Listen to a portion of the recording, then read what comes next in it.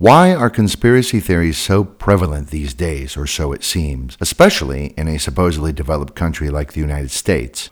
One factor is that from time to time, the powers that be do something that is, in fact, horrendous. So if they'll do that, the reasoning goes, what else might they be willing to do?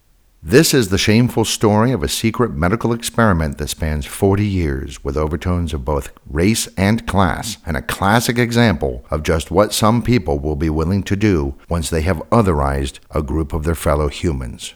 This is the story of the Tuskegee study, a true thing that happened because the world is weird.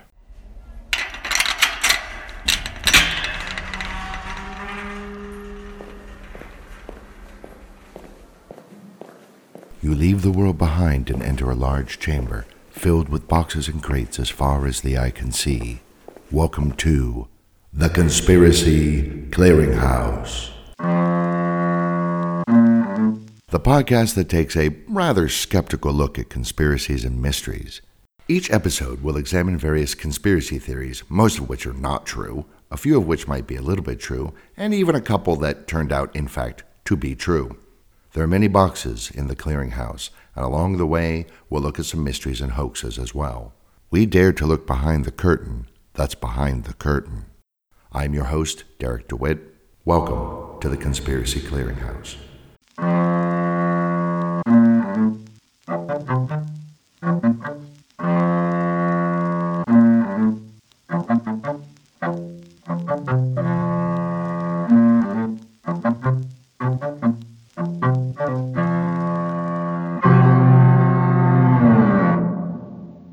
In late 1972, just as the Watergate scandal was really beginning to unfold, the New York Times published an article with details supplied by a whistleblower about a secret 40-year-long syphilis study involving African American men conducted without their knowledge or informed consent and who were denied treatment for their illness.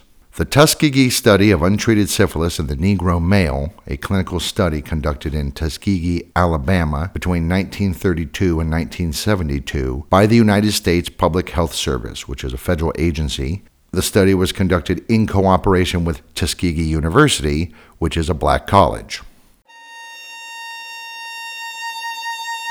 What's the big deal about syphilis? I mean, it's not like it's cancer or some life-threatening disease, right? Well, let's take a look at that and try and answer the question, what is syphilis? Syphilis is a bacterial infection that's usually transmitted sexually, though it can also go from mother to child during pregnancy or during the birthing process.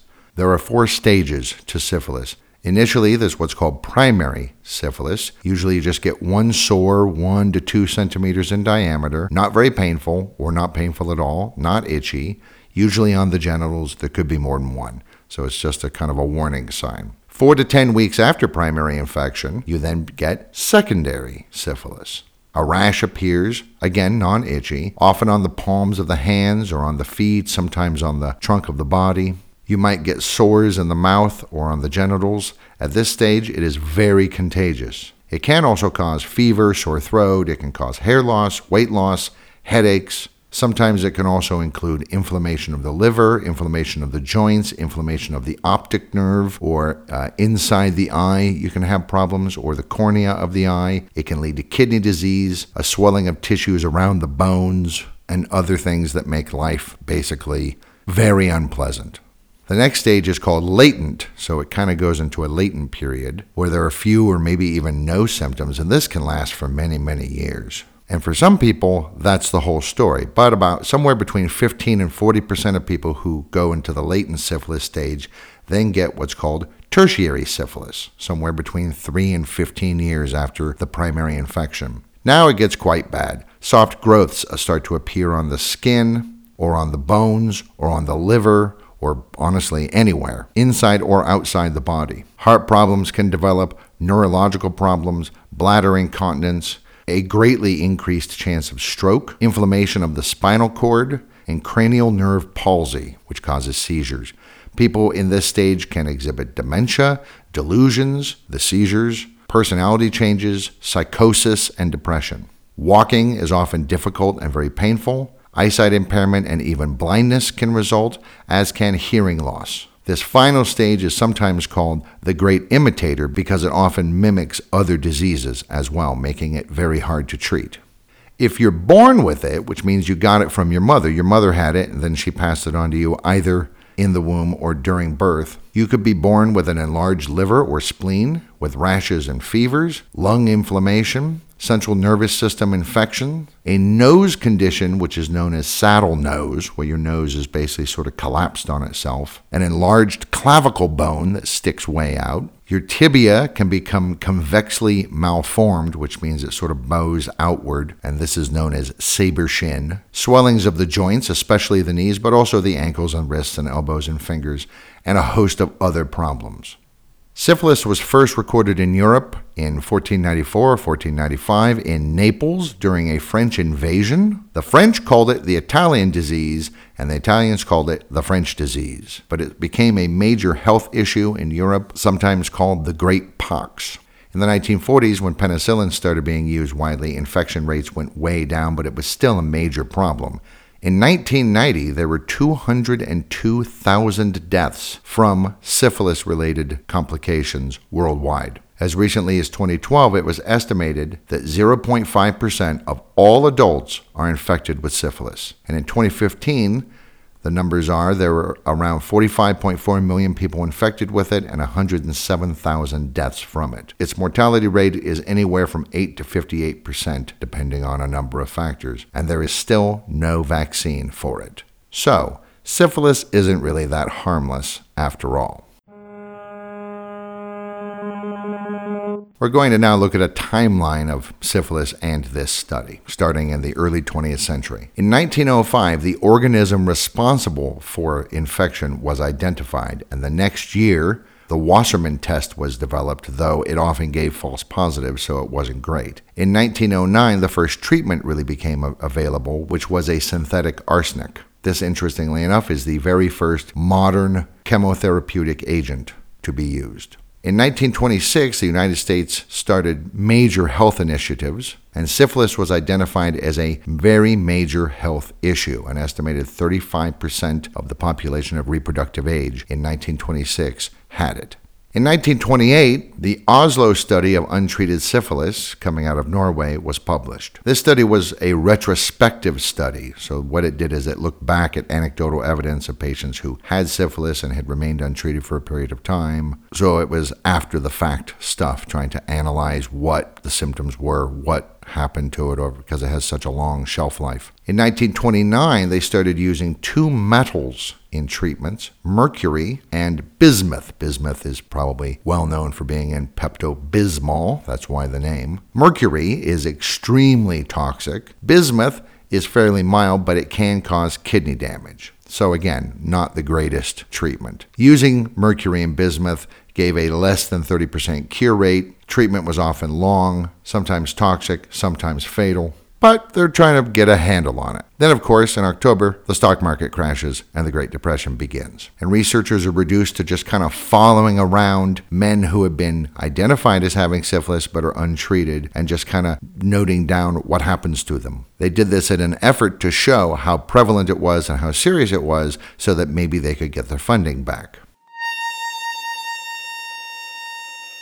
And now we come to the study itself. So in 1932, a public health service officer named Taliaferro Clark decided he wanted to do a 6 to 9 month long study and then come up with a treatment plan, which would then be administered. This, as opposed to the Oslo study of a few years before, he wanted this to be what's known as a prospective study, which would then look at the situation now and try and predict what would happen in the future and then develop treatments to stop those things from happening. He learned early on that some people involved in the study intended to lie to the subjects, and he really disagreed with this. Again, it was supposed to be for 6 to 9 months. It got extended, but after a year, he retired because he didn't agree with the methodologies. One of the key members at the beginning of this is a man named Thomas Perrin Jr. He was another public health service officer, and he's often credited with the whole non-treatment part of this. The way the study actually happened, unlike the original intention,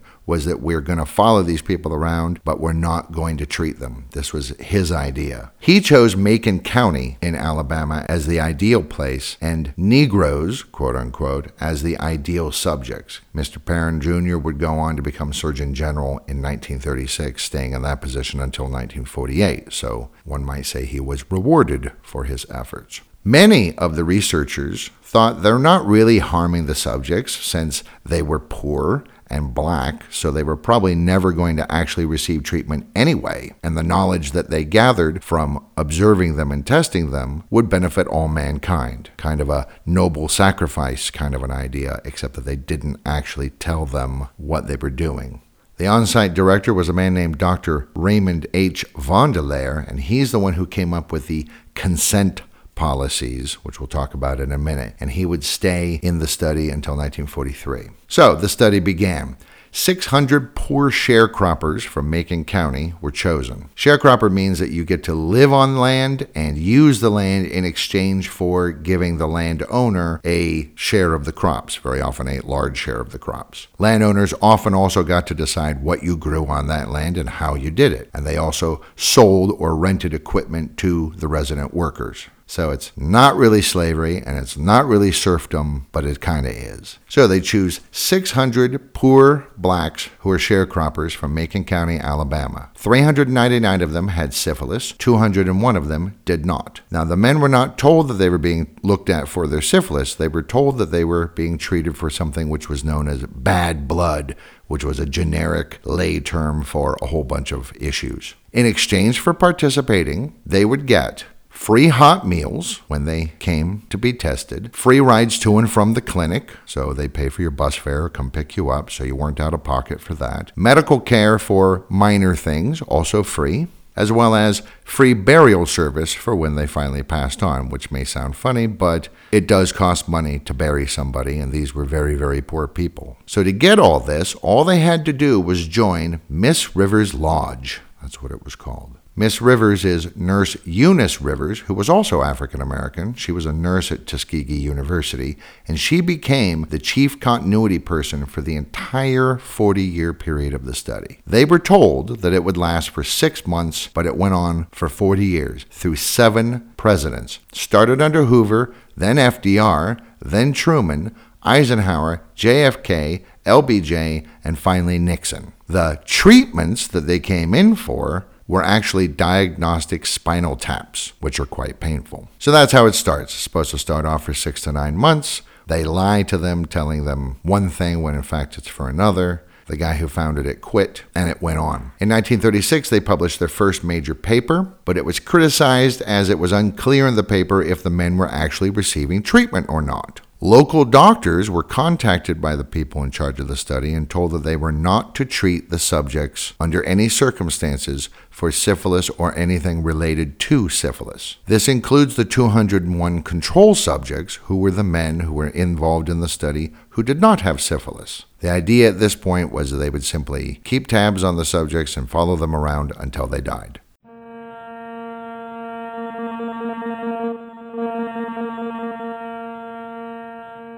1943, Congress passed the Henderson Act. The Henderson Act mandated testing and treatment for all venereal diseases. So at this point now, the study's been going on for 11 years, they should have realized, oh, there's a federal law now mandating that we treat these people. But they did not. In 1945, just after the war, penicillin was a big lifesaver during the war, and it became the treatment of choice all across the country. In medical facilities across the country, compliance with the Henderson Act becomes rather routine, but not for this study. The participants of the Tuskegee study are excluded. In 1947, the United States Public Health Service sets up rapid treatment centers for syphilis in various locations around the country, and syphilis rates decrease because of these, which means more testing more often, and the use of penicillin. But subjects of the Tuskegee study are not treated and are not allowed to go to these treatment centers. Dr. John H. Heller, who had been Vendelier's assistant, is the one who kept pushing for not letting them get treated, because the data that they gathered then would be null and void. They would not know the long-term effects of syphilis if they couldn't see long-term cases. So it continues through the end of the 40s, through all of the 50s, into the 60s.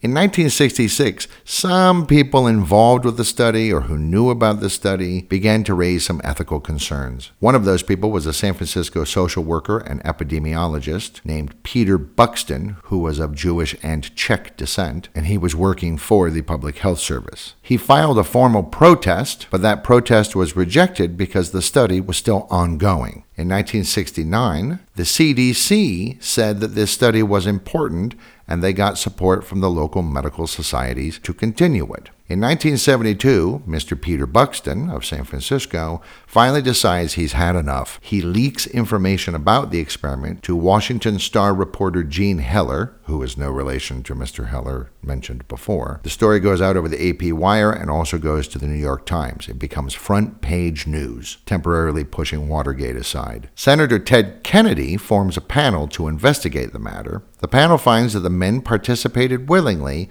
even though they were never actually told the actual purpose of the study, or that they were even in a study at all. Remember, they thought they were being treated for quote-unquote bad blood. They were being given free medical care because they were poor. So in fact, they had been misled, and they did not have all the facts before they gave their consent. This is what the panel finds. As a result, the Tuskegee study is terminated in November.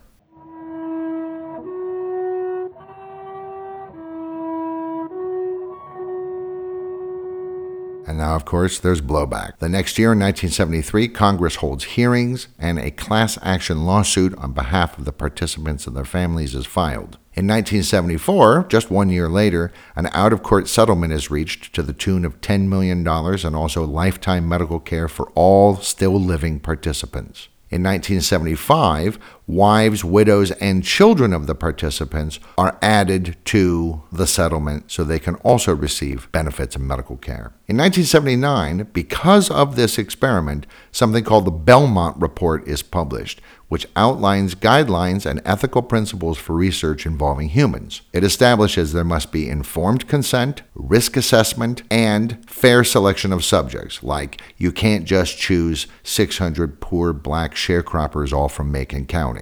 In 1996, the National Bioethics Advisory Commission is established by President Bill Clinton. This expires in 2001. On May 16, 1997, President Clinton officially apologizes on behalf of the nation for the Tuskegee study. In 2000, the Office of Human Research Protections is formed, created by the Secretary of Health and Human Services, Donna Shalala, with Greg Koski as director. This office still exists. It's a federal office. In 2001, once the Advisory Commission is over, in November, the President's Council on Bioethics is established by President George W. Bush. This is what replaces Clinton's Bioethics Advisory Committee. Leon R. Cass is chairman. Now, Cass is an interesting guy. He's for biotech, but he's not keen on what he calls medical enhancement, like elective surgeries, plastic surgeries, and so on. He likes the idea of using technology to extend life, but not for vain things. He's very against stem cell research. He supports the human cloning ban because he says it's, quote, repugnant, and he is also a biblical scholar.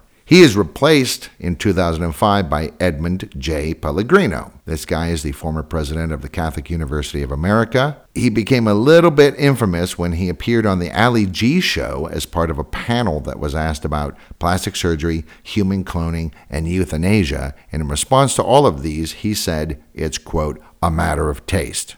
Euthanasia. In 2009, President Barack Obama dissolved the council, intending to create in its place a panel that could offer actual practical policy advice rather than just these philosophical ideas. He created the Presidential Commission for the Study of Bioethical Issues, which was headed by Amy Gutmann, and were officially disbanded on January 15, 2017, just before Donald Trump was inaugurated. Amy Gutmann, among other credentials, is still the longest-serving president of the University of Pennsylvania. In 2004, CDC funds a $10 million agreement with the Tuskegee University National Center for Bioethics in Research and Healthcare, which opens in 2006. Later that same year, 2004, the last subject of the Tuskegee study in Alabama died. During the study, 40 wives of participants also contracted syphilis, and 19 children were born with congenital syphilis. Everybody involved on the patient end of things was African American. In 2009, the last widow receiving benefits dies. She died on January 27th. Right now, currently, there are 11 children of participants who are still receiving medical and health benefits from the government. Many of them have some of the physical problems that were mentioned when we were talking about what syphilis is. Dr. John Heller, who had been Vondelier's assistant, said when it all came out that they'd done nothing wrong. He said, quote, "I don't see why anyone should be shocked or horrified. There was no racial side to this. It just happened to be in a black community. I feel this was a perfectly straightforward study, perfectly ethical, with controls. Part of our mission as physicians is to find out what happens to individuals with disease and without disease." Dr. Sidney Olansky, who was director of the study from 1950 to 1957, was interviewed on a show called Primetime Live in 1992. He said, "Yeah, they could have used white men." Quote, he says, "I think it could have been if we'd had white men in the same general category, say if we had a bunch of hillbillies in West Virginia that had a lot of syphilis," unquote. When asked about the lies that they told the study participants, he said, quote, "The fact that they were illiterate was helpful too, because they couldn't read the newspapers. As things moved on, they might have read newspapers and figured out or seen what was going on." When he was told that near the end of the study, many of the men started distrusting the doctors because it was going on way longer than they thought, and many of them were deteriorating physically. He insisted that they had done nothing wrong. He said about them, "Something got them all heated up. They were easily swayed. They were like a pack of sheep." He also said, "Syphilis isn't too bad a disease." So both of these guys seem to think that it was not that they targeted African Americans, but that they targeted poor illiterate people, and that somehow that made it okay.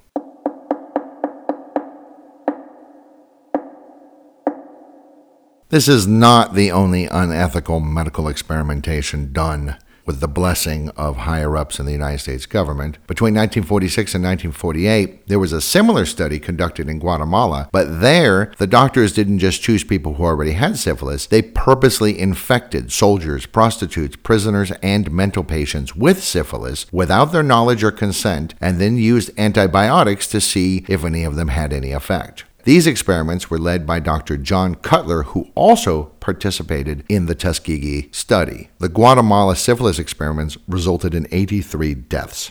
And this stuff's been going on for a while. There were surgical experiments in the 19th century and even in the first half of the 20th century at San Quentin Prison. There were other purposeful infections of syphilis, also hepatitis, tuberculosis, cholera, whooping cough, bubonic plague, and even live cancer cells. Bacterial sprays have, in fact, been sprayed over civilian populations. There were human radiation experiments, chemicals like sulfur mustard and nerve agents in something called Operation Top Hat, Project Bluebird, MK Ultra, and there were even outright torture experiments that were conducted into the 21st century. That's going to be a whole separate episode, a roundup of medical atrocities. But for this one, we're looking at specifically this one study, the Tuskegee study. So, it all comes out. They get some kind of compensation. They're apologized to by a president. I suppose that's all right. And bioethics committees are set up. So while many of the doctors, who incidentally were all white, except for, of course, Miss Rivers, who was African American and participated all the way through, many of the white doctors seemed to think that it was not racial at all. But many people in the African American community, needless to say, didn't take it that way, and many still don't. They see it as just part of a pattern of racially motivated abuse by those in power, including the medical establishment. Let's not forget, during slavery, often the bodies of dead slaves were disinterred for medical dissections to educate white doctors. A psychological derangement was invented by the medical authorities called drapetomania, which was also known as runaway slave syndrome. The idea being that if you were a slave and you ran away, you must be mentally ill, and the treatment was to amputate the slave's feet and or hands. So if it's a psychological problem, why do you have to cut their feet off? Oh, so they can't run away. I get it. After the Civil War and during Reconstruction, white doctors in the U.S. said freed blacks would be unable to cope with freedom because their minds could not grasp the concept. And even during the Civil Rights Movement, and remember, the Tuskegee study goes on all through the Civil Rights Movement. During this time, white doctors would sometimes classify black activists as schizophrenics or paranoics in an effort to discredit them and remove them from society.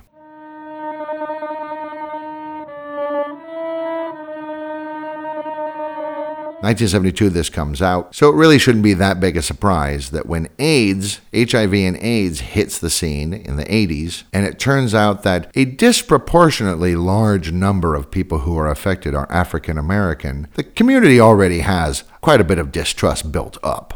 Even as recently as 2018, according to the CDC, African Americans in 2018 made up 42% of new HIV cases, even though they're only 13% of the overall population in the United States. That seems like a mismatch. The CDC also says that 1 in 7 of those that have HIV didn't even know they had the virus.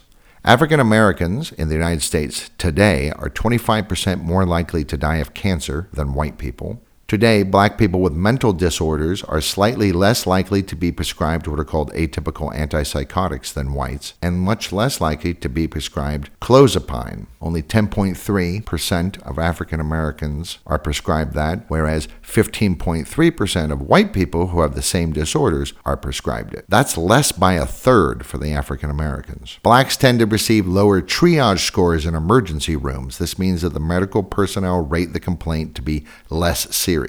Black people tend to wait for ER treatment and even stroke medications much longer than their white counterparts. Studies also show that doctors spend less time with their black patients because they feel the black patients are less honest about their symptoms. This is especially true for things like schizophrenia, which don't have physical manifestations. In 2007, a study was conducted that suggested that African Americans and Latinos and Latinas are more distrustful of their physicians than any other ethnic groups. You might be tempted to say then it goes both ways. They don't trust the doctors, and it seems like the doctors also don't really trust them. However, the study goes on to say that people with lower socioeconomic status, income, education, no health insurance, seem to distrust doctors more than other groups, regardless of ethnicity. So, in fact, it might not be a race thing, it might be a class thing, and the fact that African Americans are disproportionately poor.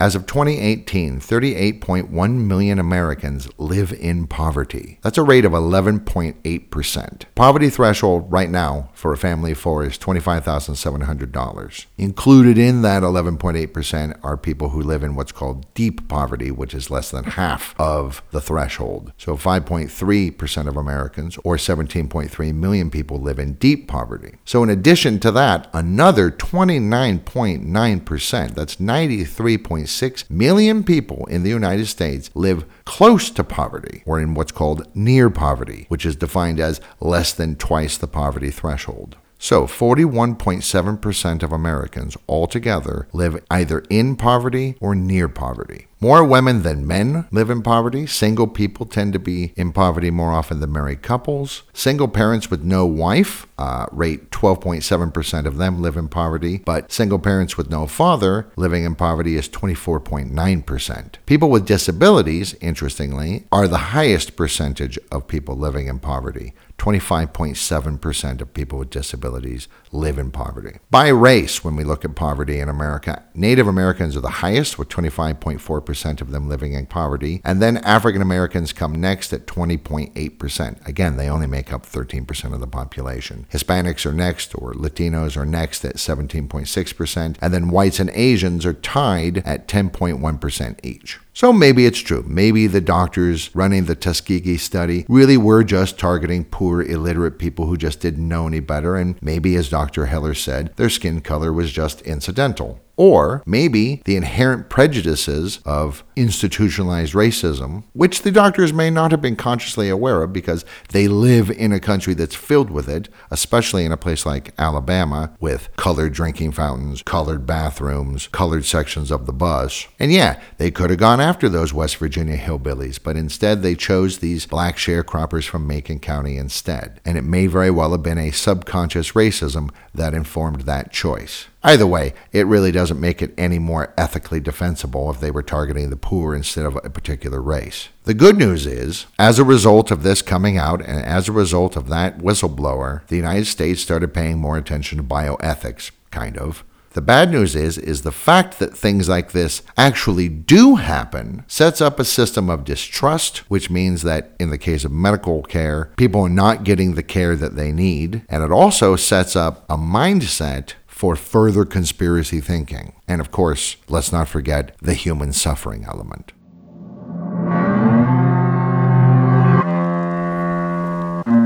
Thank you for visiting The Conspiracy Clearinghouse. We're closing now, but we'll open another crate in the next episode. Until then, thank you for listening.